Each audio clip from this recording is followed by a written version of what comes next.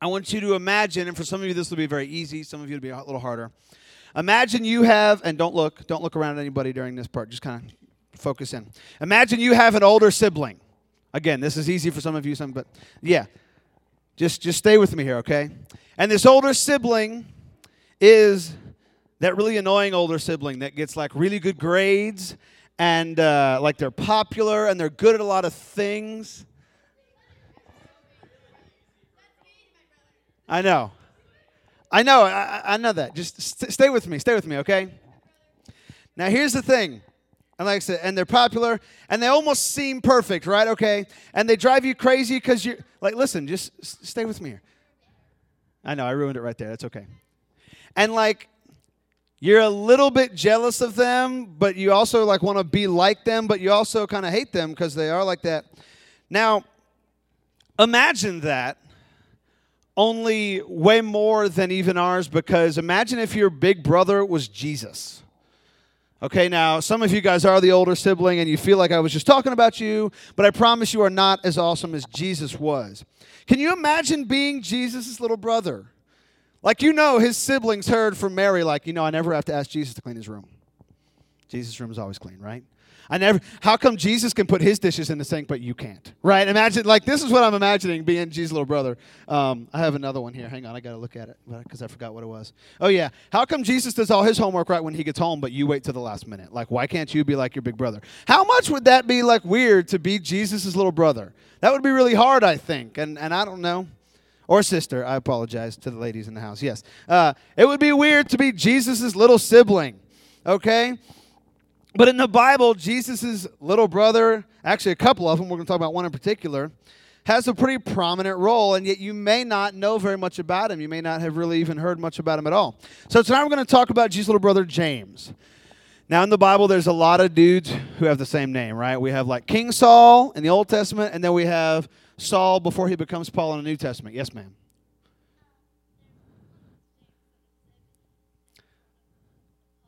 That's right. James, yeah, I was going to get to that. Man, yeah, you reading my notes? What's going on here?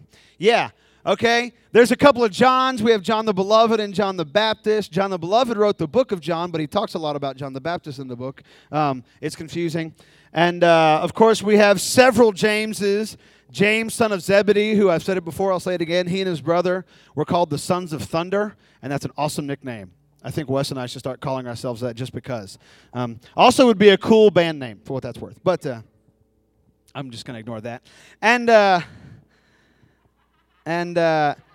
So we got a couple of James, but James, the son of Zebedee, he was the brother of John the Beloved. He was a disciple.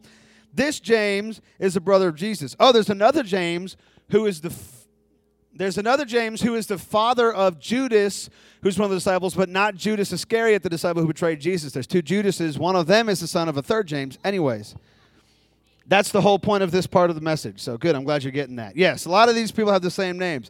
We are talking about James, the brother of Jesus. That's the James that I'm talking about tonight. I'm going to use this instead of that, so I'm not looking at the floor all the time.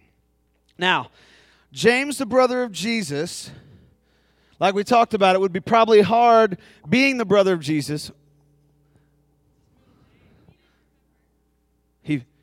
You just now remembered that your middle name was James, or what? Oh, okay. She had to remind you that your middle name was James. All right. That's pretty sad. So, nobody in the world, and if you have siblings, most of you guys do. Actually, I think all of you do. There's nobody in the world that knows your problems like your sibling. Like, nobody is more willing to point out your faults than your sibling, right? Like Wes and I, we have this thing. I'm not wrong often, but when I am, he has to point it out. He has to make sure. He's wrong a lot, and I point that out too. We totally do that to our siblings, and I think we can all probably agree. And, and as you get older, you get along better with them. Wes and I get along better now than we did when we were kids. But still, we still occasionally bicker. When our parents were here over Christmas, we reverted back to like our 12 and 8-year-old selves and just bickered the entire time. It was strange. It was amazing. When our parents got here, we immediately started fighting again. And we don't fight that much, but we just picked at each other the whole week they were here. It was weird. The little brother that doesn't talk to you is your favorite sibling. Okay. So here's the thing. We know that there's nobody who's quicker to remind you of your faults. Okay. Stay with me here. Nobody is quicker to remind you of the things hey, y'all, ladies, stay with me, please. There's no one quicker to tell you the things you did wrong than your sibling, okay? Especially if you're the younger one. Us big ones tend to go all mom and dad sometimes, I'll admit, right? And I've seen some of you guys in action about that. But here's the thing. That is what makes it all the more amazing that James actually believed that Jesus was God. Because imagine this. Imagine you grew up your whole life with somebody, and you have lived with them or whatever, and then all of a sudden you're adults and your big brother or sister starts claiming to be God. It's ridiculous, right? It sounds stupid. Because what would we do today? We would throw them in like an insane asylum, right? We would be like, Mom, we need to call the psychiatrist because they just went nuts, right? Like all of a sudden your older brother or sister's like, yeah, I'm God. Y'all didn't know I'm the Messiah that, Isaiah promised and stuff. That would be weird. And that's exactly what happened in the Bible. Mark 3, verse 21, and then 31 and 32 says, Then his family heard about this. They went to take charge of him, for they said, he is out of his mind. His family thought he was crazy. Then Jesus' mother, this is a little bit later, Jesus' mother and brothers arrived. Standing outside, they sent someone in to call him. A crowd was sitting around him, and they said, your mother and brothers are outside looking for you. Like, Jesus is in there teaching, doing his God thing, and they're like, we need to get him out of there before he embarrasses the family, right? Like, that's what's happening. And that's exactly what would happen today. If our big brother or sister started claiming to be God, we would immediately just call the asylum, the hospital, whatever. They'd be shacked up in the wacko basket pretty quick, okay? And so it's amazing to me that James believed in Jesus. Like, James must have seen Jesus after he was risen. Like, he probably watched the crucifixion because Bethlehem wasn't that far. Nazareth, they're not that far from Jerusalem. There's a good chance James watched the crucifixion. And then a few days later, probably saw his brother. In fact, and I don't have this up there, but in the Bible it says that Jesus appeared to James and the disciples. It mentions James specifically. And so we know that James did see that. And so that's crazy. Like, just imagining your big brother is God is something that would be very hard for us to believe. But not only did James believe that Jesus was God, and he also became a leader in the church. He was a pastor, and he wrote a whole book of the Bible. And the Apostle Paul, who wrote most of the New Testament, actually referred to James as one of the pastors that he was accountable to. So the Apostle Paul, who wrote like a bunch of books in the New Testament, was like under the leadership. He was accountable to the pastoral leadership of James, the brother of Jesus. Now that's pretty cool. It's pretty strange, but it's pretty cool. And so here's the thing, and this probably isn't going to be a very long message, but that's okay.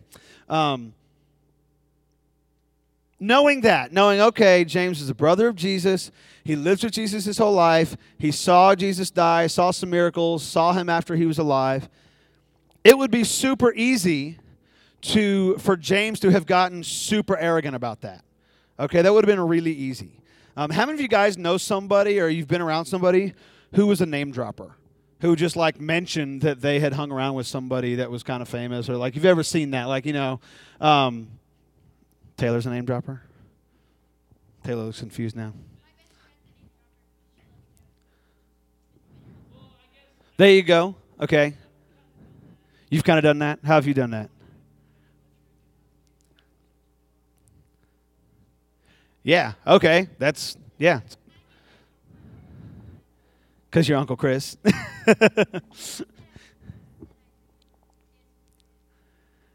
Yes, ma'am.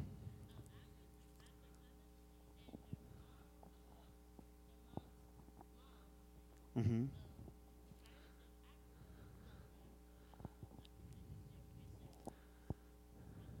Oh, so they know the prime minister of the country? That's cool. You've been to their house. There you go. See, it would have been super easy for James to be like, okay, y'all got to listen to me. Jesus was my brother. Like, I spent 25 years living with James. You hung out with Frosty Gillam's house? Y'all had tea at Frosty Gillam's house. There you go.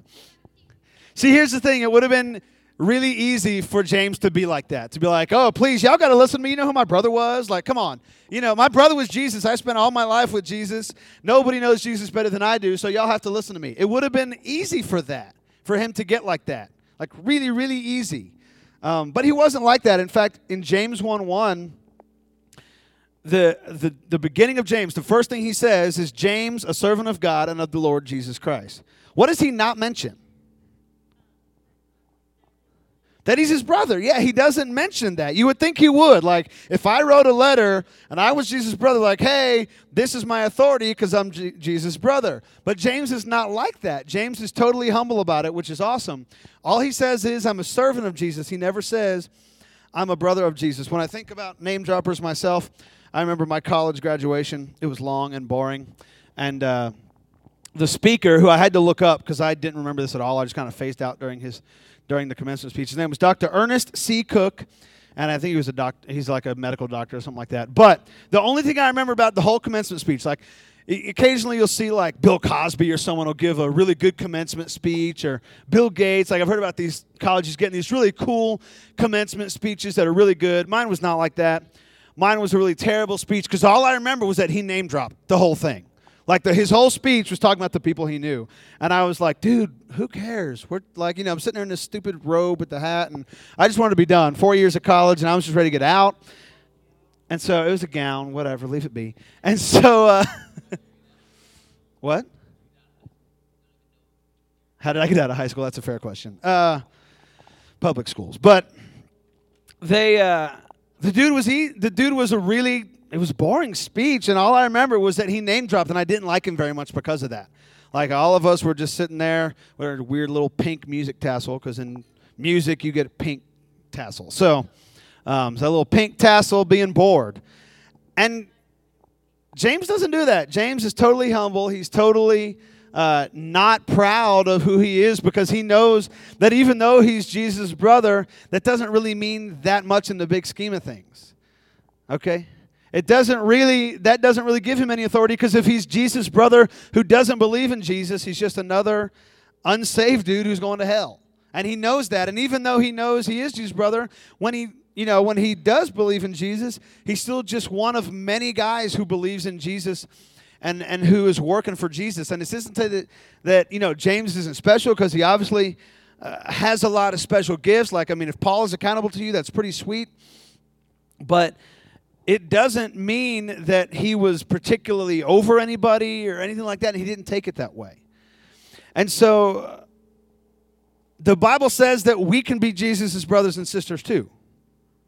Like, no, we're not ever going to be physically, Jesus' brother like James was, okay? We're not going to grow up with Jesus, being jealous because he got all his homework done quick, okay? But Mark 3:35, this is Jesus speaking, says, whoever does God's will is my brother and sister and mother. So here's the thing. None of us are ever going to actually physically grow up with Jesus. But we do have the ability to be a part of his family and to be brothers in Christ. That's why we talk about being brothers and sisters in Christ. We're brothers and sisters of Christ, like James. Okay, I think the next sermon series we're going to do we're going to go through the book of James once I get back from Phoenix next week. And so this worked out as like an introduction to that, because the book is really cool. It's full of good stuff. But the main point that I want you guys to take tonight, like kind of the main thing, is this. No matter who we are, you might be the big brother, you might be the little brother, your little sister, whatever. You might be the whatever. And no matter who you are, whether you're talented in certain ways, talented in other ways, some of us are musically talented, some of us aren't. That's okay. And, some of us are athletically gifted and other of us not so much. And that's okay too. But no matter who we are, whether we're the brother of Jesus literally or not, we all have a purpose to serve. James could have been a jerk about everything and not been a very effective missionary, but that's not what happened. He served as a very effective leader of the church, and he got to write a book of the Bible, which is pretty cool. And yet, it would have been so easy for him not to